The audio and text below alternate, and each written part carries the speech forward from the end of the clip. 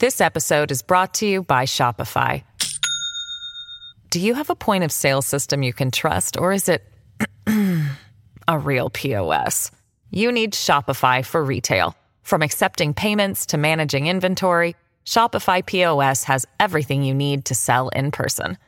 Go to shopify.com/system, all lowercase, to take your retail business to the next level today. That's shopify.com/system. At Evernorth Health Services, we believe costs shouldn't get in the way of life-changing care, and we're doing everything in our power to make it possible. Behavioral health solutions that also keep your projections at their best? It's possible. Pharmacy benefits that benefit your bottom line? It's possible. Complex specialty care that cares about your ROI? It's possible. Because we're already doing it. All while saving businesses billions. That's Wonder made possible. Learn more at evernorth.com/wonder. Hello, everybody. This is Marshall Poe. I'm the editor of the New Books Network. NBN listeners like to read books and buy them. So we thought we'd tell you that right now, our friends at Princeton University Press are having a remarkable site-wide sale. You can get 50% off books, including ebooks and audiobooks, with the code 50, F-I-F-T-Y, at checkout until May 31. You can save some real money on Princeton University Press books. I encourage you to go there and check it out. Welcome to the New Books Network. Hello, everyone, and welcome to New Books in Listener Studies. My name is Miguel Montero, and today we're coming to you from New Haven and Berlin. Beatrice Grundle's new 2020 volume, The Rise of the Arabic Book, published by Harvard University Press, tells us that, quote, in the 13th century, when the largest library in Europe, Paris University, counted fewer than 2,000 volumes, 5 libraries in Baghdad alone number between 200,000 and 1 million volumes each, including multiple copies of standard works to ensure many readers simultaneous access, end quote. That book is a wonderful and lively publication that charts how the Arabic book as a new object became such a central and revolutionary technology in the Islamic lands of the Middle East and North Africa starting at the 9th century. It does that by focusing on a number of professions or social classes that were engaged with the manufacturing, writing, selling, and collecting of books in a number of different manners.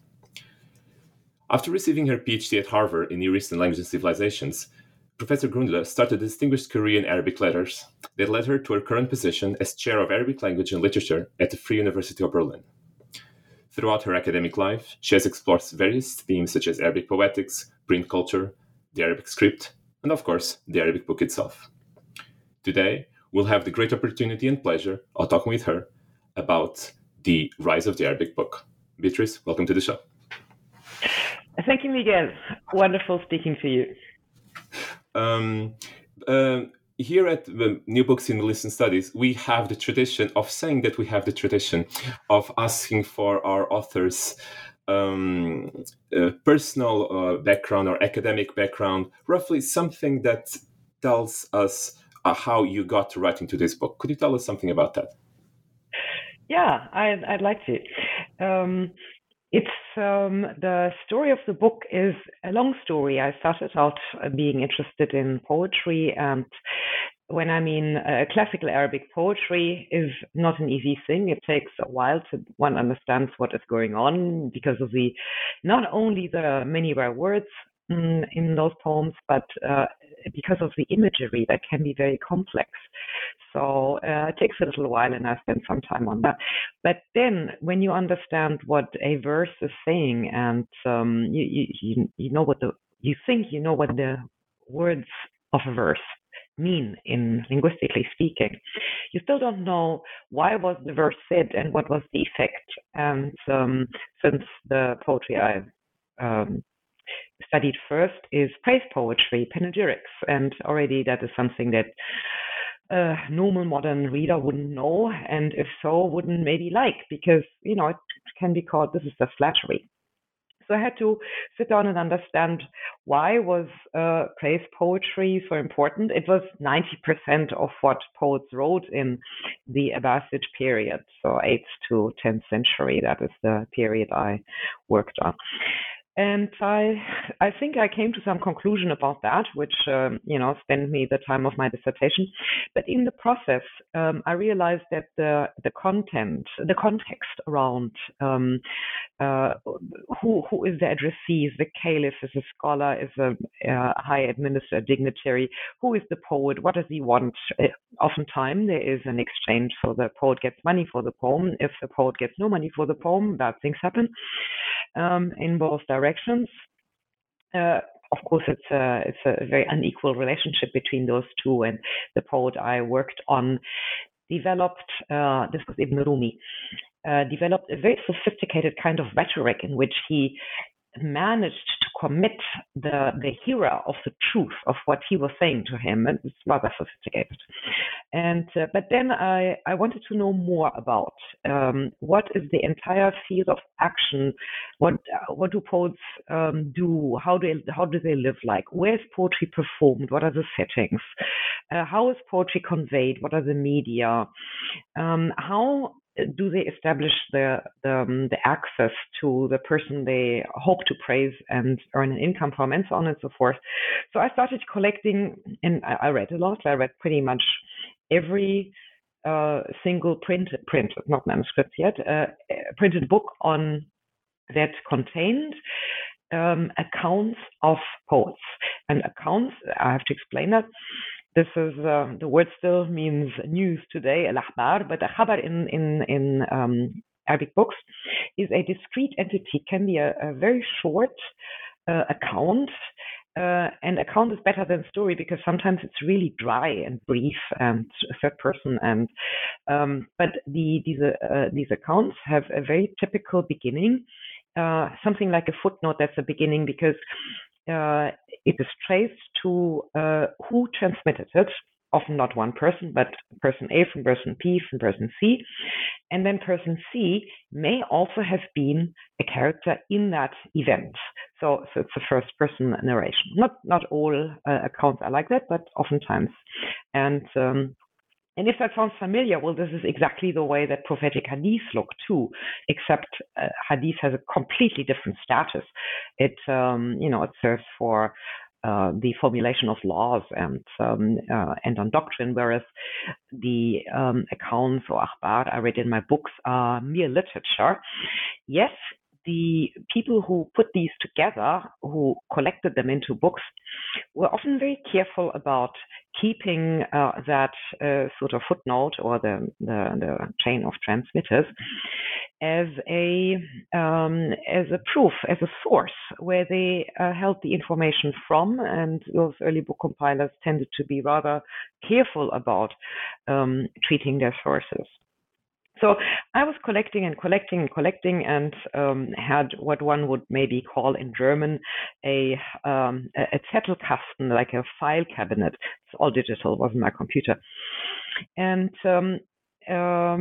since this was supposed to have been one book, it was a very long story, and year passed. So I started to publish parts of this database. I transformed into articles.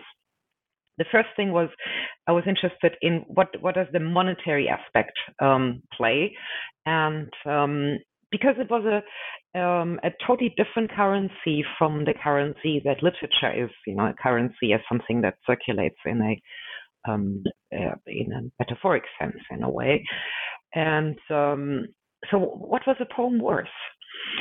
And I assembled all those accounts in which there was some sort of financial counterpart to a poem, because I wanted to see what was the actual value given and proven of a poem to have.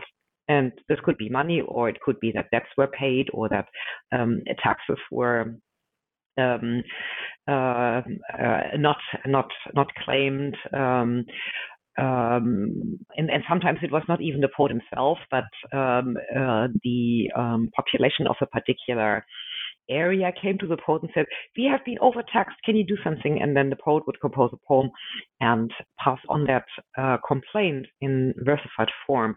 So there were multiple very diverse situations in which I found that, so that became an article, and so on and so forth. I kept publishing articles from these snippets about about the lives of poets and poetry and what their situations were is represented in those accounts. Then I realized as time went on that there was quite a bit of information about the aspect of media. How was the poem written down? How was it passed around? How did the oral performances then change a poem that had been written down? Was it cut or expanded? And in all those mediatic aspects, and which poets used books to compose their works, or books were passed around and they were hidden, or people didn't. They heard a poem and they didn't admit that they hadn't understood something, or they wanted it written down, but then they would leave and come back and in secret say, "Can you please dictate this to me?" So there were all sorts of, in those mainly 9th century accounts that revealed different facets of how one dealt with poetry from the media side. And I kept collecting and collecting, and I think, this is really puzzling me. Now I have to start another storyline that ran parallel. That happened while I was at Yale, and two colleagues, a computer scientist and an Egyptologist, who we sat together and we talked about the history of media. This was the beginning of the internet. It was the first year that the Yale application had gone online. Imagine, and we had the idea, well, media is really a great topic, and let's do the human history of media based on turning points. And so of course, our first turning point was the invention of writing. And so we covered the earliest writings in cuneiform writing and hieroglyphs. And the end was the internet. So there were a couple of things in between. One, of course, the invention of movable type. So Gutenberg, none of us was a specialist. So each time we invited lots of colleagues who were the specialists. And of course, Chinese was quite interesting. And I learned on Aztec writing, Mayan and Aztec. So we learned a lot in this course. But the problem was there was one period, the invention of the alphabet. This is number 2 in line, because any kind of script, but then the reduction to the alphabet system that we still have today as a writing system, but also as an organizing system. That was another sort of major phase. But then there was this black hole.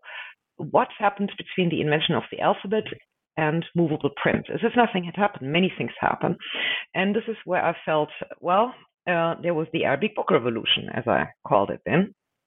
And this is something that would have not surprised my colleague next door, because all of us in the studies of Arabic language and literature, we know that from the 8th century onwards, there are just so many books you can read, and they're preserved nowadays. Not the actual manuscripts, but the edited, printed form of those works.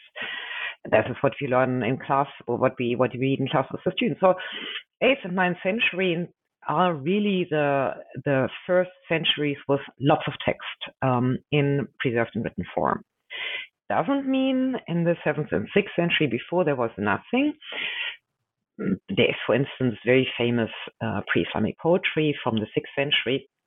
But we have that because it was transmitted over 2 centuries through professional transmitters, first of the poets, and then sort of transmitters who collected them, and then finally philologists, I mean that, in the 8th century, 7th and 8th century, who would interview and those transmitters and have them dictate the entire works of poet X or female poet Y, and have these and wrote these down with all sorts of critical remarks, like if there was an alternate transmission of a verse, and occasionally they would reorganize the poems, and then another level was to write commentaries on the difficult words, etc. So the 8th century then prepared the earlier literature so that it could be recorded and transmitted.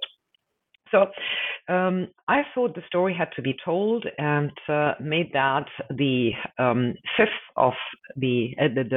of the 5 great turning points in the history of human communication. We, of course, took our mouths very full, and there were many, many things we did not have in this course.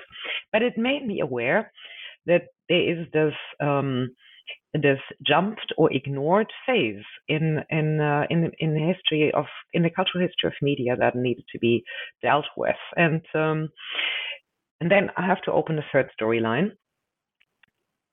Before I dealt with poetry, when I was a rather young student, I was interested in where the Arabic script came from, and that was just term paper.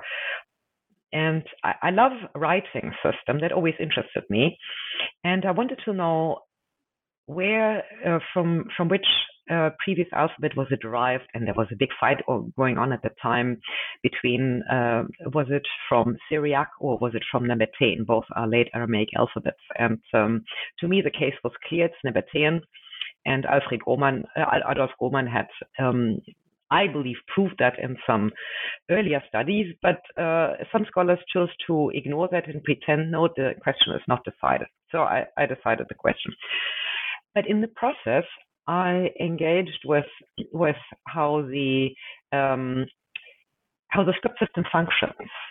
And the Arabic script system, because it does not write certain things that are left out, but also because the structure of the language is matched to the writing system, functions in a very closely connected way.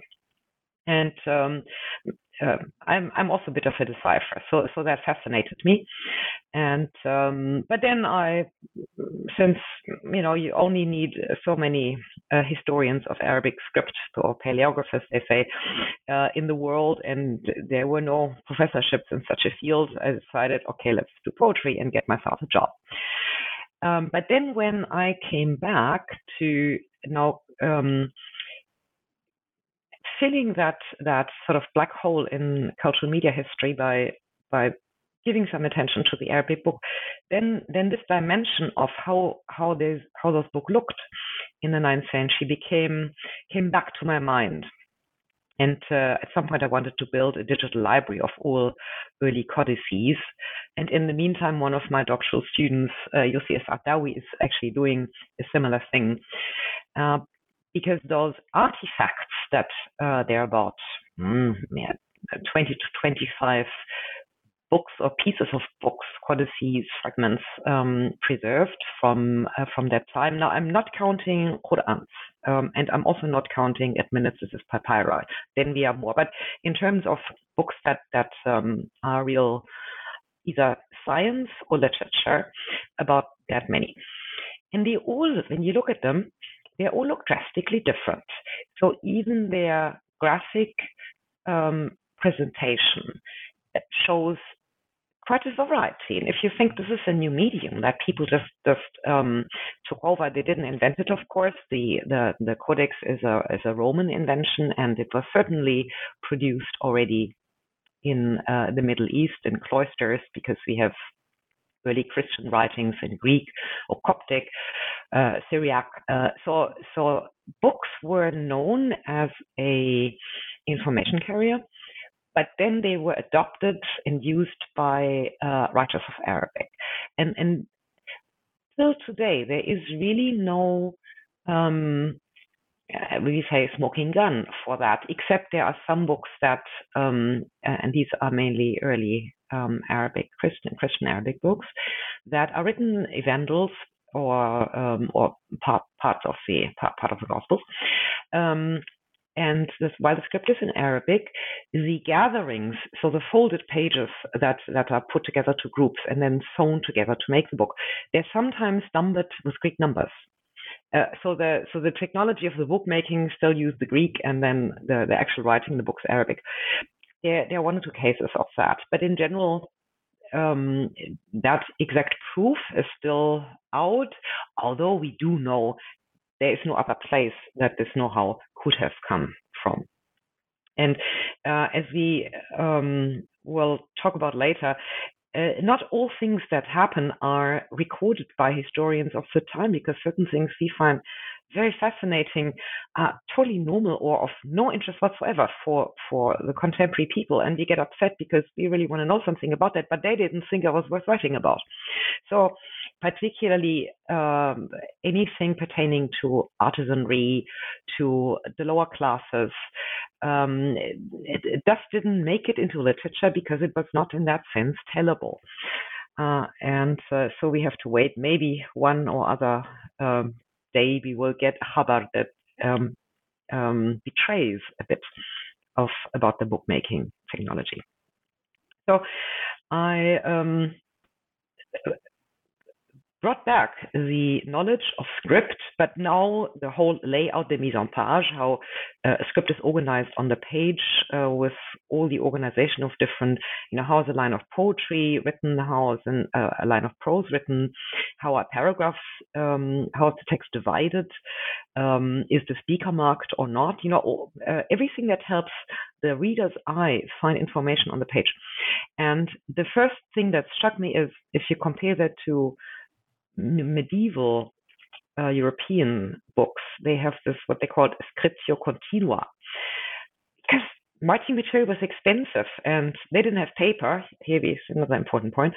It used to be parchment, and that is from dead animals, and so you need a sheep herd or to produce a Bible, more or less. And you cannot be wasteful with your writing material because it's too expensive. And that may have been one of the reasons, though medieval historians will know better than me. The fact is that in European medieval text, there is very little spatial arrangement of text or spacing for, to organize the content. And then seeing those early Arabic books that are sometimes quite wasteful. So you have indents, you have empty lines, and a nicely a nicely bounded page, a text block. Sometimes not, but sometimes there's a play with crossing the text block with continuing to write on the margin, one or two words on over. So this awareness of here's a space you can shape to make the story you tell in your book more interesting was radically variable. And I thought, this is really striking. And then I realized this deserves being put together.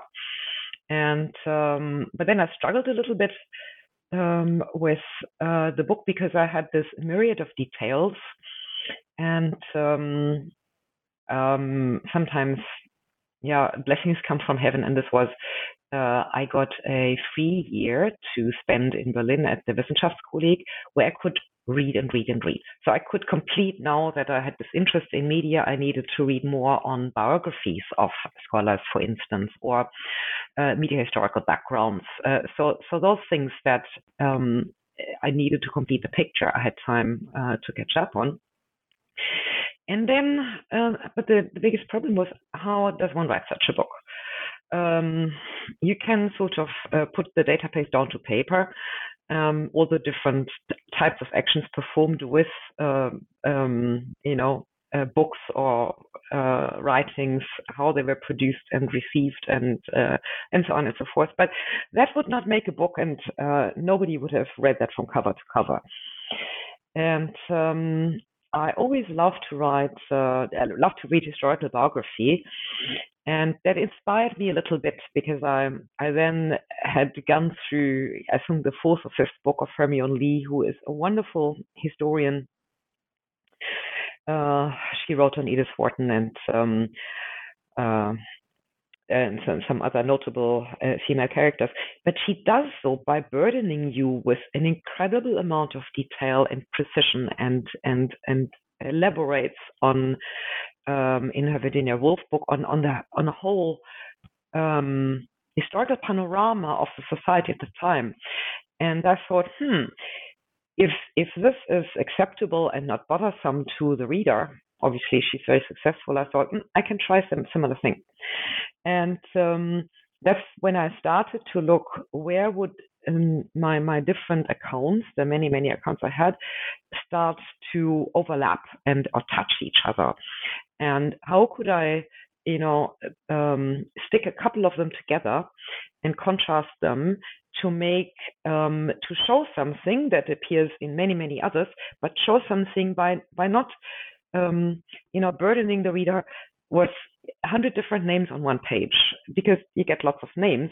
That's the beauty of those sources. They preserve really every single individual name and then the chain of transmitters. And as a reader of classical Arabic texts, you are swamped with such names. And on top of that, the names are complicated. Each person has 4 different types of names. So it's Ahmad ibn Muhammad, and then he is maybe al-Baghdadi because he comes from Baghdad, and then he has a profession, then is al-Hayat, and then his creed, he might be a Shafi'i. Then he has a child, his maybe Salma, and he has a daughter. Then he's called Abu Salma. And then as the story goes on, of those 4 parts of names, only maybe one part might be used. So you don't know who are we talking about. And when you want to keep the sources as close as they are, you have to be extra clear that the reader doesn't get lost. And so I started clustering the stories, and that then basically became the chapters of the book.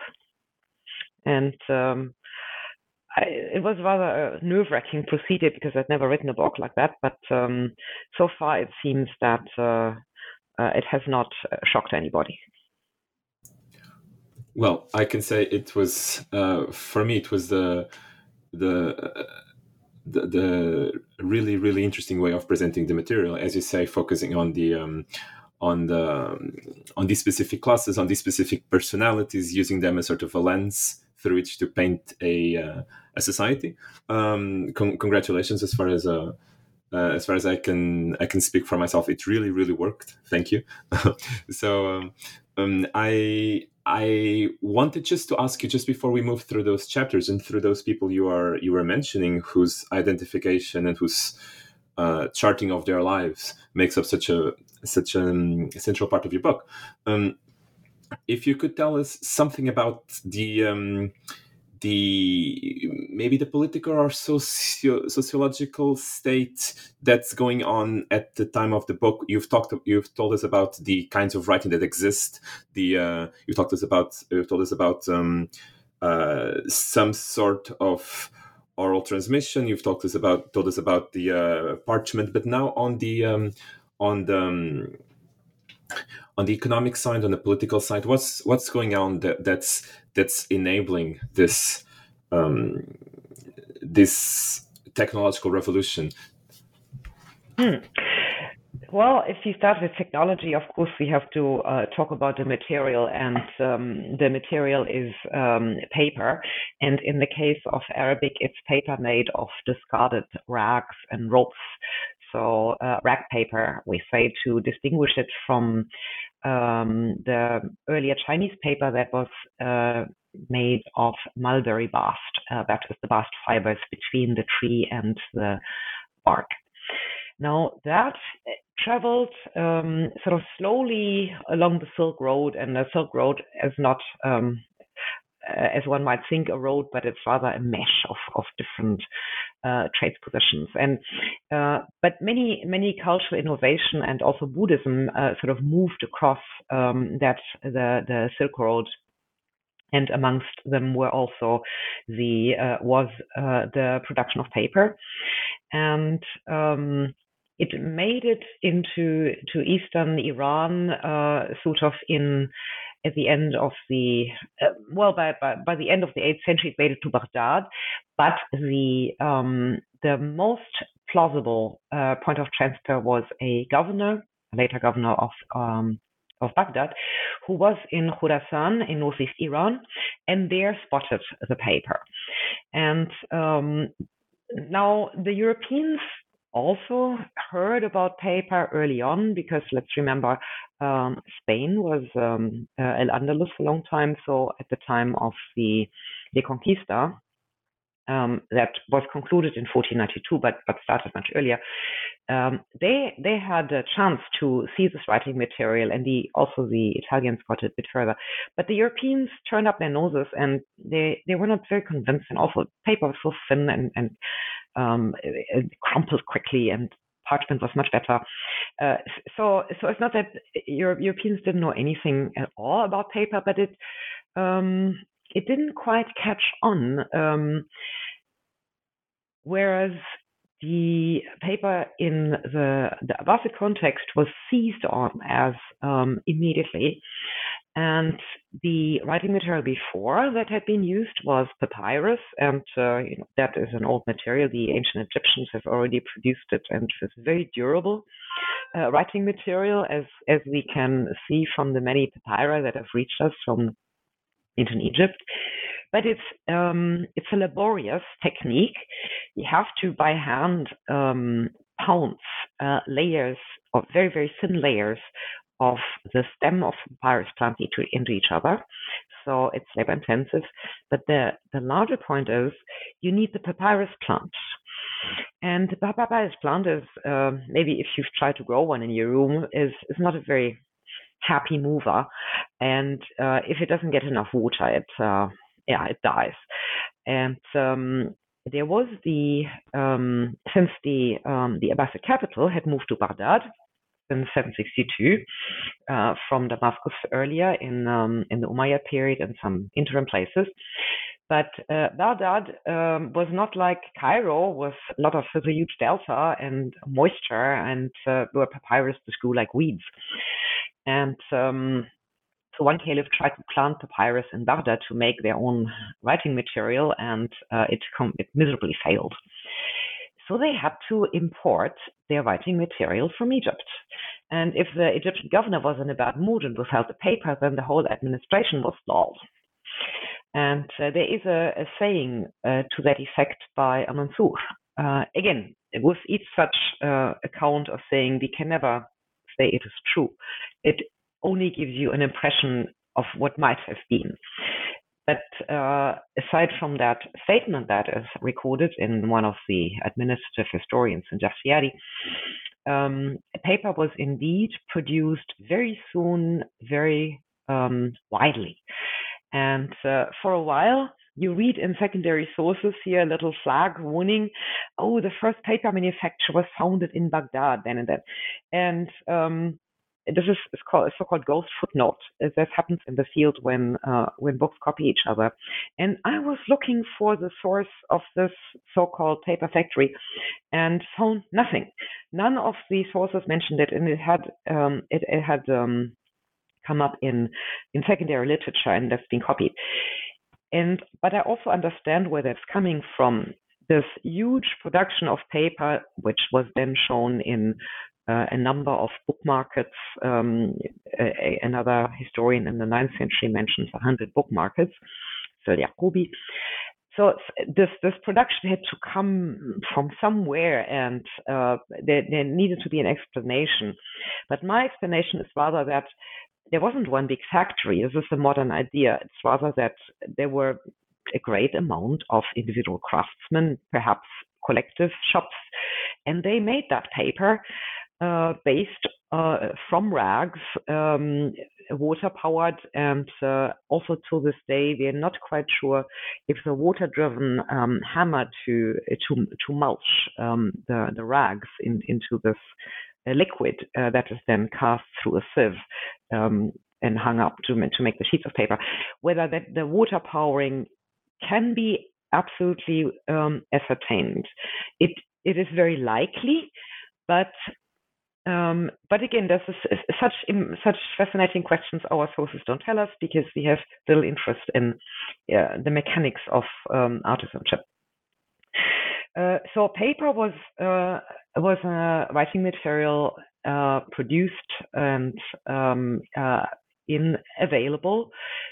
Probably at the beginning still expensive, but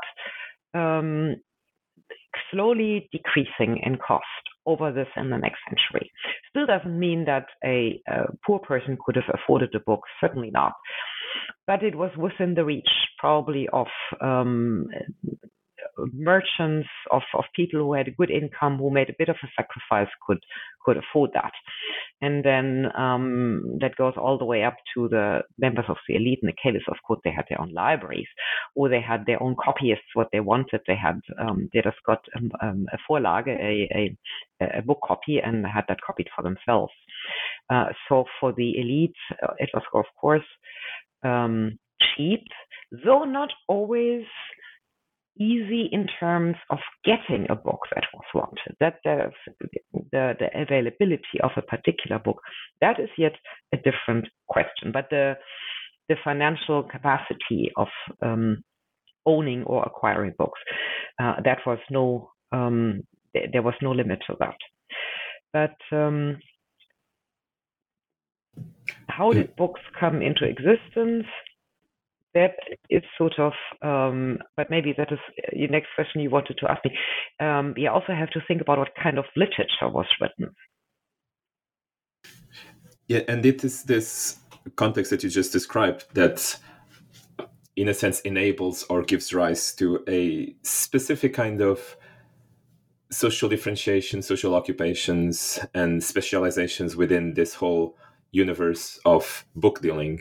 And you name the 4 chapters of your book according to 4 of these classes, and precisely as you were just saying, the relationship that you have to what you want to write, how you want to write, for what you want to write, is going to place you in very different circumstances. For one of maybe the first main chapter, you use the lives of 2 different characters of Abu Ubaidah and Asma'i to describe 2 generally different approaches, and you sort of sketch their lives to make them as paradigms for different ways of engagement. Do you think you could tell us something about who these people are and why they are significant, how they can be extrapolated to the rest of society, why you chose them? Yeah, in a way they chose themselves. And the scholarship, the type of scholarship they both belong to, which is philology. So they dealt with philology and history, with the preservation of texts and text about language, and the collection of early accounts on history, particularly Abu Ubaidah. And so these were the people who also wrote the books. The early philologists wrote grammars, word lists, books on particular grammatical events, and so on and so forth. And so they also write about themselves. You very soon have something like the biographical dictionary that started in the latter part of the century as well. So it was obvious I needed to represent the group of language scholars. And the anecdote I ran into, which is a book describing the horse, of course, a rather important animal, second only to the camel, to which many monograph dictionaries were devoted. So Kitab al-Jamal or Kitab al-Khayl, probably every single scholar of that time had one to his name, and not all are preserved, of course. But you needed that because the early poetry was full with descriptions of such animals, and they figured in battle descriptions, or the poet's boast when he was riding through the night, and then with the description of the camel with other animals, or very carefully accurate and detailed depiction of the camel itself. You know, every body part, every bone has a name, and with the horse the same is true. And the anecdote I found was about a caliph, or again in different versions, is either a caliph or a high dignitary, who wanted 2 authors of such a book to recite the book to him, and or to show the books. And in that anecdote, the two attitude towards a book totally clash, because one is actually bringing his book, but the other one is reciting the book from memory, because that is also a way that an early Arabic book existed. It could very well be presented orally and then written down, well explained, and then passed on orally again. So it would basically exist in writing, then hop orally to the next instantiation, and then be put down into writing again, and then so that written and oral form would alternate in a text, always accompanied by people, not any people, but people who understood the book's content. And because they're so diametrically opposed, and the story existed in two versions. In one, it is the Al-Asma'i, who represents orality and who was a real memory artist, who wins, and then he receives as prize the horse that is brought in to demonstrate the vocabulary on on the living animal. And in the other version of the anecdote, it's Abu Ubaidah who wins. And the best part is both books by these two scholars are preserved today. So I could compare the actual books to the account of this event. And it actually proved the anecdote true. Oftentimes anecdotes happen to portray real situations.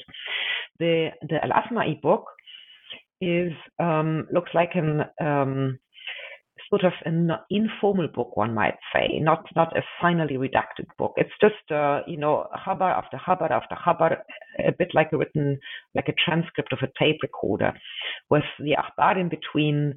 And it is not by him. Of course, he's mentioned, but he's mentioned as the transmitter of it, as the rawi, whereas the person who wrote it down was one of his students. And that is quite a common situation in early Arabic books, that a book was orally taught and then turned onto the page by a student of the author, or even the student of the student, or the student of the student took the accent book of the student, first generation, and reorganized it a little bit, improved it in terms of its formal appearance, and then and you would call this a redaction. So then the redaction of the second generation student is what we have today. So it needed actually three generations of people to produce a book. And that is not uncommon, and Al-Asma'i's book fits there. So when he started to compose or to organize his accounts into on the theme of horse vocabulary, he probably didn't have on his mind that would become a book. And so this was the situation before. And the situation then later, when the format as such had become common, and the explicit target of written production, and that was Abu Ubaidah. He right away structured his material, and when you look at his preserved books, it has tons of chapters and sub-chapters, and he actually talks to the reader in the second person. So he already plays the role of the written speaker who addresses the author, and then he has something like a synopsis of all the contents on 2 pages. So he was already thinking about there needs to be some overview on 1 page someplace. So with him, we see the organization of the information is performed for the written reception, no longer the oral reception. And these were the perfect counterparts to show that. And then I found some other interim people and also subsequent people. The sort of synthesis of those 2 contrahands is then Abu Ubaid. He sounds like the first person, but it's a different scholar. He lived generation later. So the first one is Abu Ubaidah, the early one, and later one's Abu Ubaid with D at the end. And this Abu Ubaid is interesting because he was what one could say a professional book writer. And when I got there, it's not that he lived just a quarter of a century later, but at his time, there are no akhbar at all that in the least criticize this in any way or propose that, orally would have been much better. There is still the reading out of books, and he does that when he respects hadith scholars, for instance. He has them come to his house and they can read the book to him, and so he explains things. So the passing on of the book is still oral, but the conception of it has by now become written. You can also see that when people write about Abu Ubaid, then they say, he was very good in tasnif. Or when he put a book together, you could really, that was really a good book. So people could compare it and notice when somebody had organized material in chapters in convenient ways or not. And that is only one generation later. So then we are in the second quarter of the 9th century. And so the discussion's over. This episode is brought to you by Shopify. Do you have a point of sale system you can trust, or is it a real POS? You need Shopify for retail. From accepting payments to managing inventory, Shopify POS has everything you need to sell in person. Go to shopify.com/system, all lowercase, to take your retail business to the next level today. That's shopify.com/system. And that's a fascinating story. I guess it also hinges in a way on the ambiguity of the word kitab in Arabic itself, right? Which sort of can oscillate between, can mean writing, can mean book, is being discussed, is being challenged in precisely by the book revolution or by the writing revolution that you are describing. I would maybe use that as a way to pivot to your second chapter, whereas the first one was called Scholars, the second one was called Poets, because many of these lexica for parts of the horse and such were often used by people trying to make their own compositions, and you use your second chapter for precisely these people who both had their poems written or had someone else's poems collected or had someone else's poems excerpted and made into compilations. Why did you feel like having a chapter on the specific way poetry was dealt with in writing in this moment? Why do you feel that was important? Yeah, that's a good question, because one might argue, what do poets have to do with books? And but I felt it was necessary. And before I delve into that, I have to add another polyvalent term. Of course, you're right. Kitab is a piece of writing, a letter and a book, and it can really be confusing if you do media history. You don't know what it is, or a waraq. That's a sheet, but you don't know of what it is. Is it parchment, papyrus, or paper? It would always be a waraq, the sheet. We don't know.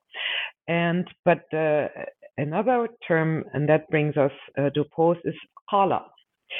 Qala means he said. But in a text turned into a book, qala often means he wrote. So this is a remnant of oral literature that has been full-scale adopted into written style and continues to be used even if there's no point of speaking anymore. And but then when and sometimes qala is also used as a divider in a story, when there was a sub-story or something told internally as an aside, and then you return to the main narrative, then the author will often put qala. Then okay, we get back to the main story without before even having there having been any named narrator at all.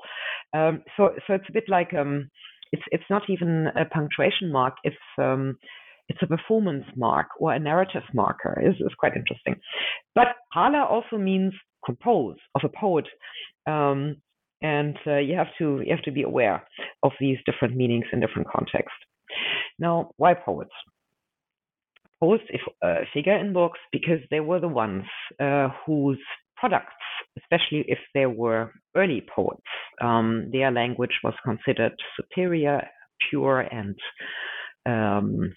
eloquent when such complete works of poets were turned into written collections. I mean, Al-Alaqat are very famous, but then any early poets' diwan would be collected.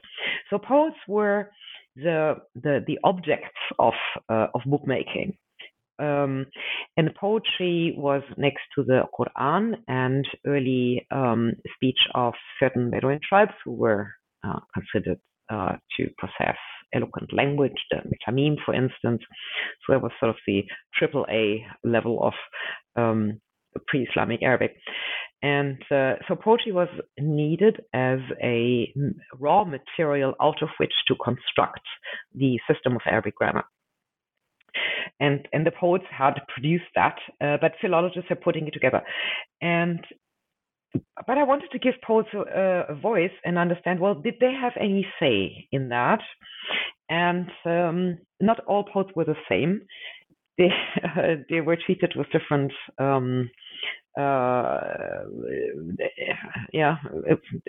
different attitudes, as the pre-Islamic poets were beyond any doubt. They couldn't be blamed for not being Muslims because it was too early for them.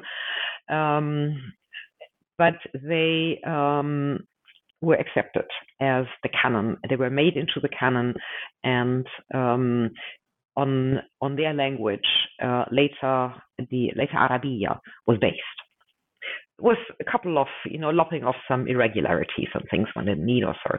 So the grammar did something with the language of this poetry for sure, but the core remained unchanged.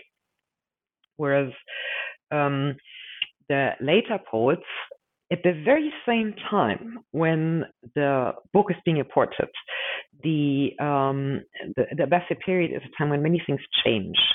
And one thing is the fashion of poetry changes into a way more rhetorical and complex type of a language.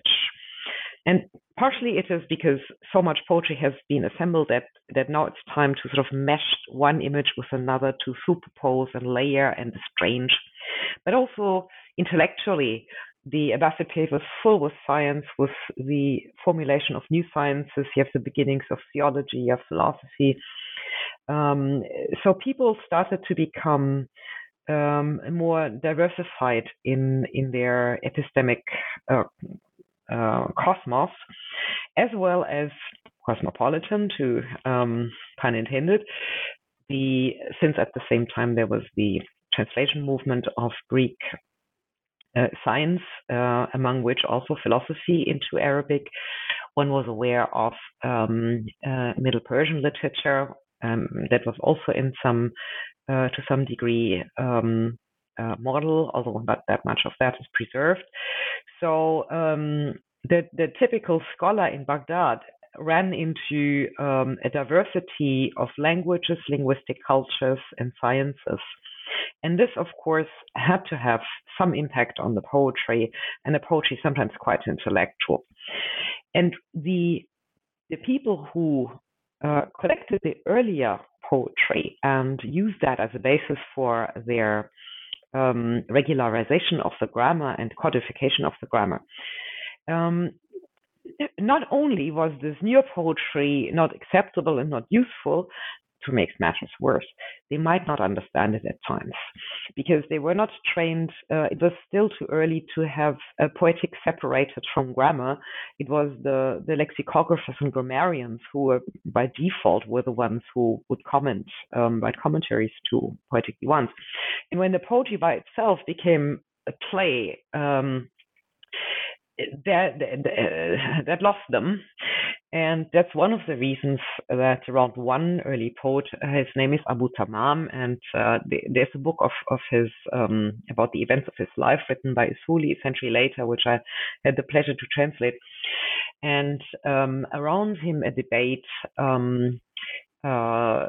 started on whether this is poetry at all, and whether it's terrible poetry or whether it's excellent poetry, because as he had his detractors, so did he have his fans.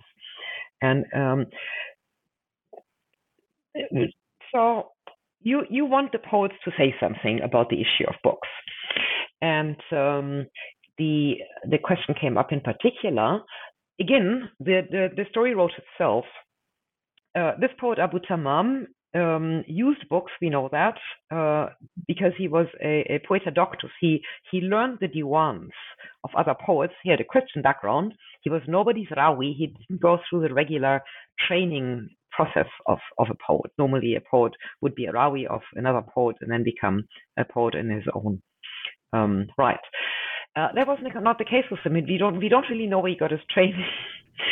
Sorry to interrupt. So a diwan would be a collection of poems by a specific poem, would have a diwan meaning his collection, and a rawi meaning a recitator of or reciter of someone else's poem. Is that correct? Just so that. Thank you, and thank you for reminding me. Yes, a rawi is the person who transmits, and the diwan, other than being a piece of furniture, has two meanings. It was first a government bureau, or actually a list of payments, and it comes from Middle Persian. But then, because the meaning was a collect list of something, then a diwan is the collected works of a poet. And there is a very, very famous book by that title by the German poet Goethe. This is the East-Western Divan that he calls it. So he brought that word home into the German language.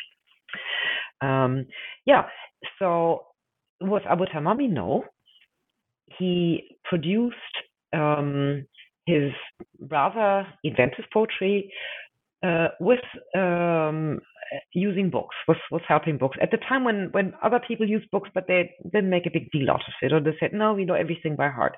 There was the lingering pretense that one was working purely from memory, while a lot of people were writing things down, even if it may have been notes for one's own use and not to be shared. But then we know nowadays Abu Tamam is a book author. And it's an anthology, several anthologies, but one is preserved, in which he organizes not whole poems, but parts of poems thematically. And I always, took that, when I was younger, I find this is Abu Tamam's anthology. So there's about bravery, it's about generosity, about, all the subjects. And so you can, let's say I want a verse on this topic, then you look in the chapter on bravery. But then as I worked more with this book, I realized he never disseminated this. I mean, we can't say publish. There were no printing houses, but he could have shared it with his students and had it copied and all of that. But no, that was not the case. He never designed this to be a book to circulate. And also the story how he wrote it is a funny story. So apparently he got snowed in some library, though the explanation is a very, very late story itself and not completely believable, though I have to admit it is a good story. And of course, he was snowed in the library of one of his patrons who allowed him to use all his books, so he was not bored for the 3 months. He had to wait till the snow melted. As again, it's an unlikely story. But at his time, since he had friends and foes, mit foes I mean people who competed with him, another poet by the name of Diabil al-Khuzai didn't particularly like him. And the typical criticism that was made of Abu Tamam is that he was not a real poet. He played with logical terms and he was more an orator, which is true. He uses rhetorical devices. But sorry, that was the beginning fashion, and caliphs didn't mind it and secretaries didn't mind it. It's only the grammarians who didn't like it. So this other poet, Diabil, is known to have written a book about poets. So there is a poet writing a handbook for poets. Unfortunately, it is only preserved in snippets. So we don't know what his design of the whole thing was like, but here and there we get bits and pieces of it.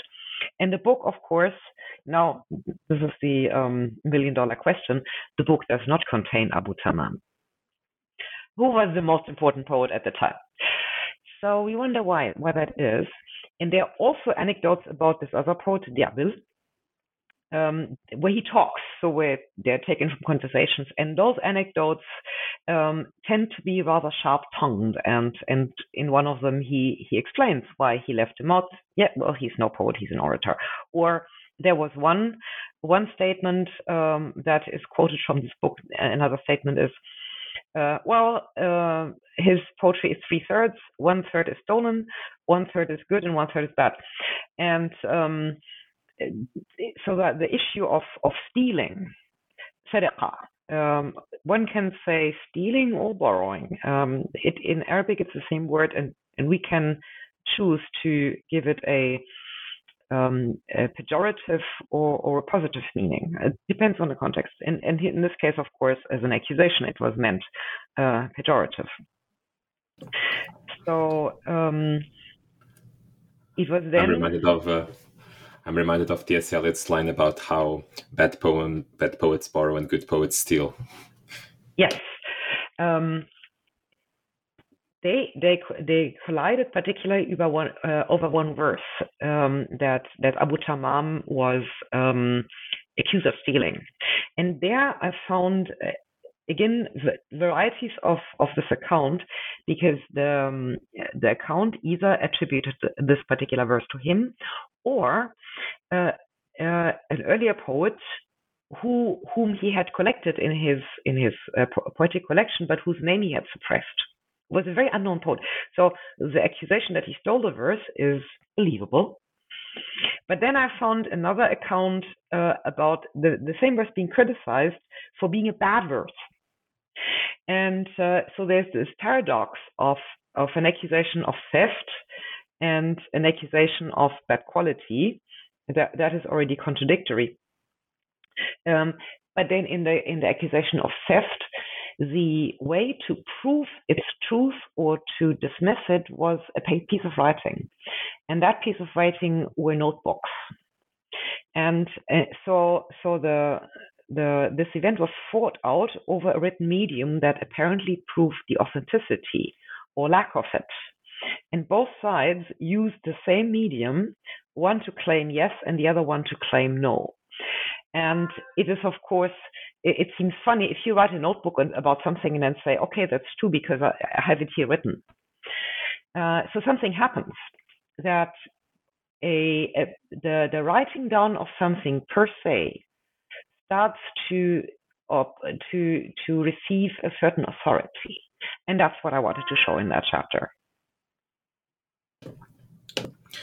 And all of this is made possible by a class of people whom often gets little attention, mostly because there's not much of a way to get access to them, as you make a point of saying. They aren't people whose lives would be tracked. We're talking about the artisans, the craftsmen, the traders, the people who dealt with the manufacture and the producing of books. This is so you name the third chapter after them. We call them stationers. And even though they fall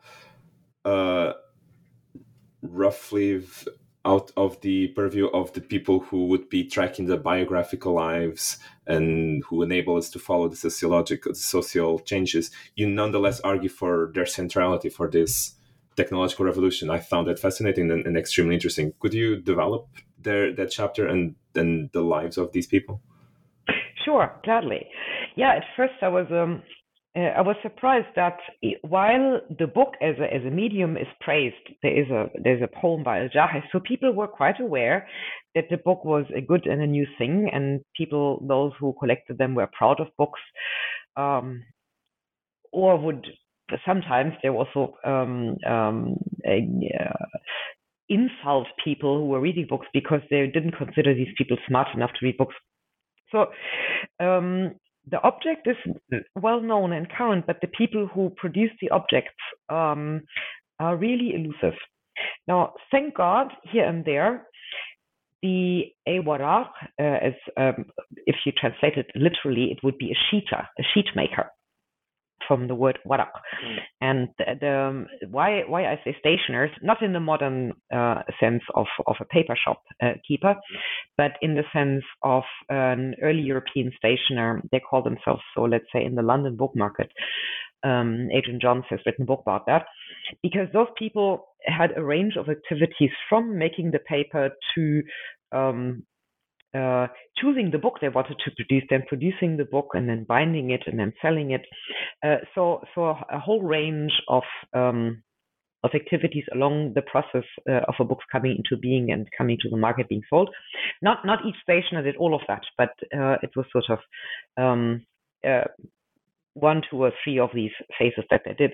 And in that sense, in this wealth of different phases of the book production, I thought stationer is a good translation. So I did find enough short accounts where stationers played a role, and usually, and this is where using the literary account is helpful. Usually, a waraq, also a stationer, would be mentioned when there was some sort of conflict going on. Was that about a book not being authentic, or a book costing too much, or an author being asked to produce a book, but then the stationer said, "Nah, I don't want so many pages, write it shorter." So whenever there was some kind of conflict about the book's production, this is when the stationer suddenly becomes a persona. And and it makes sense. So usually, per se, if the stationer just produces books, it's not worthwhile. That's what he's supposed to do. But when there is a tellable event, some sort of suspenseful event happening in the book production, then the stationer will play the role of a character. Such as one case, a scholar wanted all the books of Abu Ubaidah, the very same character we know from chapter 1, who wrote many, many books, but he was book stingy. Now, this is another typical word of the time. That means you have written a book and own a book, but you don't pass it around. You don't lend it to anybody to read. And there were opinions about book stinginess. It was usually looked upon as a negative thing, because one should be a scholar who shares books, so one should at least teach people. So this particular dignitary from the Abbasid Palace wanted the complete books of Abu Ubaidah copied, and he had a set of copies. The story doesn't say where he got them from. May have been because Abu Ubaidah had traveled to town to meet the caliph and had brought them along with him to shore and was just about to take them back home. Possible. But then the story goes, it's a bit of a Rumpelstiltskin story, as one of my reviewers has written, that the stationer is locked up in the palace, and he has to speed copy all these books. And because he can't do it himself, he's sort of under the door. He passes out the books to his colleagues who've come to his aid, and they all together copy the books, so he gets it done in time. The story, again, is quite unique. This particular plot, I collect plotline, is unique. I haven't seen that anywhere else, but it shows something, that getting a book was not necessarily easy.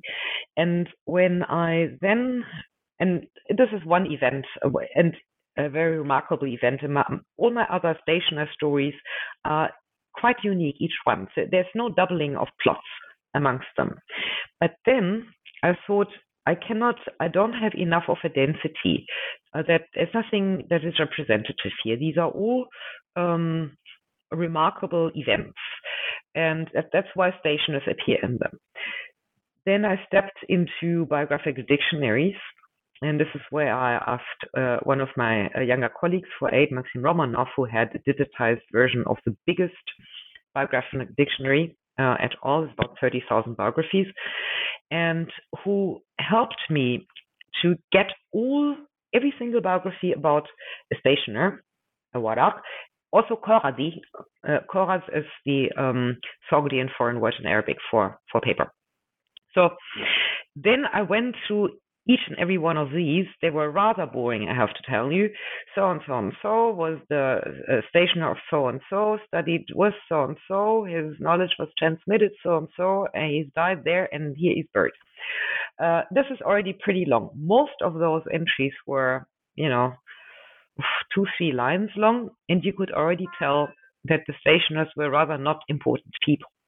But then there were some stories where Zahabi's Tarikh al-Islam, that is the name of this dictionary, biographical dictionaries, is not a very literary work. It's more a listing of facts. But now and then things shine through that show conflicts. And turns out the conflicts that appeared that Zahabi mentioned in his biographical dictionaries were similar to the conflicts that were developed into fuller-blown stories in the akhbar literature, such as a book cannot be gotten. Who has a book? We have to get it from the author. So how can we get it? I want to have a copy. And then the person must pretend to be a student and study from him while he's really a secretary of the palace who wants to copy this for his boss. Or somebody sits in a class and then people say, no, he's not really a student. He's not a hadith transmitter. He's just a stationer or so. So similar disagreements by contemporaries about the behavior with and around books was repeated between these two very different sources, and that made me match them on top of each other and understand what was going on, and also identify one particular function of stationer when a stationer was basically a person who had replaced the oral transmitter, but was now a written transmitter. So this was the to-go-to man for this book. He would copy it for you, get a proper copy, and you didn't get it from any other place. And this man could also teach you book because he had studied it with the author. So it was sort of a walking monopoly for each book. And there are some stories that I can't tell each story, something in the book. But that role disappeared again with another generation. It no longer occurred. And I just think that the book had become so widespread and successful that it had eclipsed the ability of anyone being a transmitter to withhold copies of it. So by then, in the third quarter of the 9th century, I don't think it was important to withhold information anymore that was in any book, as long as it didn't drop in a river and was erased, which happened now and then.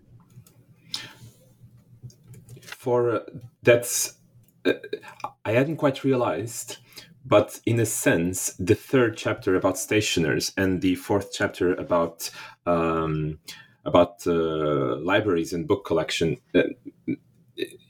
mirror each other, even from an economic class perspective, in that you have these people who deal with many books, produce them, handle them, bind them, but then are by and large invisible. And then you have the phenomenon of book acquisition, the creation of very large libraries, and even by people who are not necessarily interested. They might be, they often are very much so, but who are not necessarily interested in the contents of the books themselves. And book ownership becomes a much more complex social phenomenon than simply consulting and access to information by generals, by caliphs, surely also by scholars and poets and intellectuals, but also by people who are enabled by this newfound book revolution to have assembled large libraries. And you focus this on your fourth and actually final chapter. Tell us about libraries. Tell us about book collection. Yeah, the book became very soon a status symbol that people were proud to show off, and some of the more generous ones and allowed poets and scholars to use their books. Imagine what a treat. It was before the large libraries that you mentioned at the beginning. By the 12th, 13th century, you have madrasa libraries and access to them by students who study at these libraries. And but in the 9th century, that wasn't still the case, and the libraries that existed belonged to the elite of the society. Of course, the caliphs had one, and the upper echelon. But still, it started becoming a status symbol, and there's also the phenomenon of the book addiction, that certain people apparently could never be anywhere without a book, wherever they went, including the toilet. So the invention of toilet reading is a bastard phenomenon, if one may say. And that was on the one hand, but and the libraries were already organized. So Caliph al-Ma'mun, for instance, in the story, seems to have a shelf list. So he doesn't go in the library and look for a book. He looks at his shelf list. And that is how he notices that a book is missing. And this is quite interesting. And that tells you that there was already a sense of ordering a library. Not that is new in world history. I mean, there are even cuneiform tablets in large Assyrian libraries, and by libraries by Assurbanipal, for instance, had shelf marks and were stored in a particular way. So I suppose ordering is a human need in each civilization. But specifically in the Arab context, I was impressed to see that. So again, I took the whole cluster of events that surrounded this one, which also includes a story of a collaborative translation from Middle Persian to Arabic. But then I wanted to not be too blue-eyed and say, well, the book's a great thing, because just like the smartphone today, it's a medium that disseminates or preserves or both information, but this is neutral. It can be good or bad, and if the information should be hidden, such as an author's heretical beliefs, or any embarrassing information about him, or let's say satire of a person, or anything one would like to keep under wraps. And here the book is counterproductive. And for instance, I found one case of a court of law where the heresy of one of the characters is proven by is tried. One tries to prove his being a bad Muslim by his owning Zoroastrian books that are on top of that ornate with gold and all of that. So any medium is a hazard. This is very similar to in today's life, if somebody confiscates your iPhone. I mean, it is of course much worse, because your mobile has not only all your communications, it also has your social life, it has your family. I mean, it's a complete disaster if somebody decodes what is on your telephone. It's much worse than at the time what one decided to put onto paper. Yet the transition from somebody being totally able to hide one's thoughts to this object in which thoughts are now objectified, and that travels, and that's out of control. That was a step, one of equal importance, I think. So I devoted some time to that. And then the same book that showed up in the law court is, in fact, the accused is accused of having Zoroastrian illustrated books. But then he says to the prosecutor, "What about you? You have an illustrated book in your house too. You have Kalila wa Dimna." And this is a particular book. It's a fable. Collection that acts as a handbook of policy making, And it goes back to Indian sources, but it was redacted Middle Persian. And it was translated early on, one of the first books to be translated into Arabic. And it very often has illustrations. We don't have any illustrations from the 8th century, unfortunately. We don't even have the exact text version of that, which is another problem. But then I wanted to play devil's advocate and to say not everything is fine now that we have the book format. We have these wonderful ways of designing a book layout, and there is a awareness of book organization. But here was a book that exhibited a super organized structure, even a frame story, a frame tale, and sub stories and other things. But it was so well organized that what happened, it fell to pieces in the transmission process.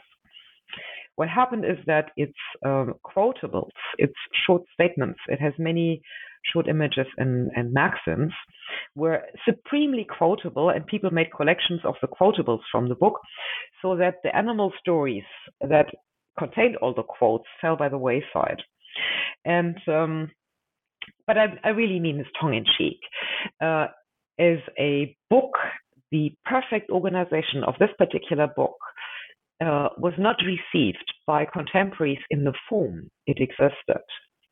But it took a late revenge, because centuries after, by the 13th century, we have resurfacing manuscript of the entire book. And since then, it has become a classic of world literature, translated into over 40 languages. And now it is very much back, so it did not fail at all. It's had a temporary eclipse, if we may say. But in my book on the rise of the Arabic book, this is the phase of this book, history, that needed to be told. And I don't feel guilty because I'm paying for it now, and that is my current project. I'm trying exactly to trace the story of this book that resurfaced in the 13th century in full. We have quotations from before, but then it from the 11th century onwards, it already is translated into Greek and then into Castilian, into Hebrew, Latin, and I can give you a long list after that. So an incredibly successful book of global literature. And there the problem has become a different one, that I am now solving with a large team in my projects called the Arab Anonymous in a World Classic, or Anonym Classics, the acronym. We try to understand what happened to the versions that resurfaced. And the Arabic version then drastically differ, so that we have, instead of one book, a whole textual tradition. And it has become a completely new project, because we edit this as parallel columns of different versions that you read horizontally. So no event in one version is the same in the version next to it. And that has been an enormous education, to see a text moving as if you were photographing a waterfall. And so that's keeping me busy at the moment. Though we are starting to understand first things about, so how the versions hang together like continua, that each single witness of a whole group is just a degree removed, and the next is a degree further removed, and the next yet a degree further. But they running all through them are certain phrases or words that remain. So you can clearly associate them, but they also differentiate themselves. It's what I call a continuum.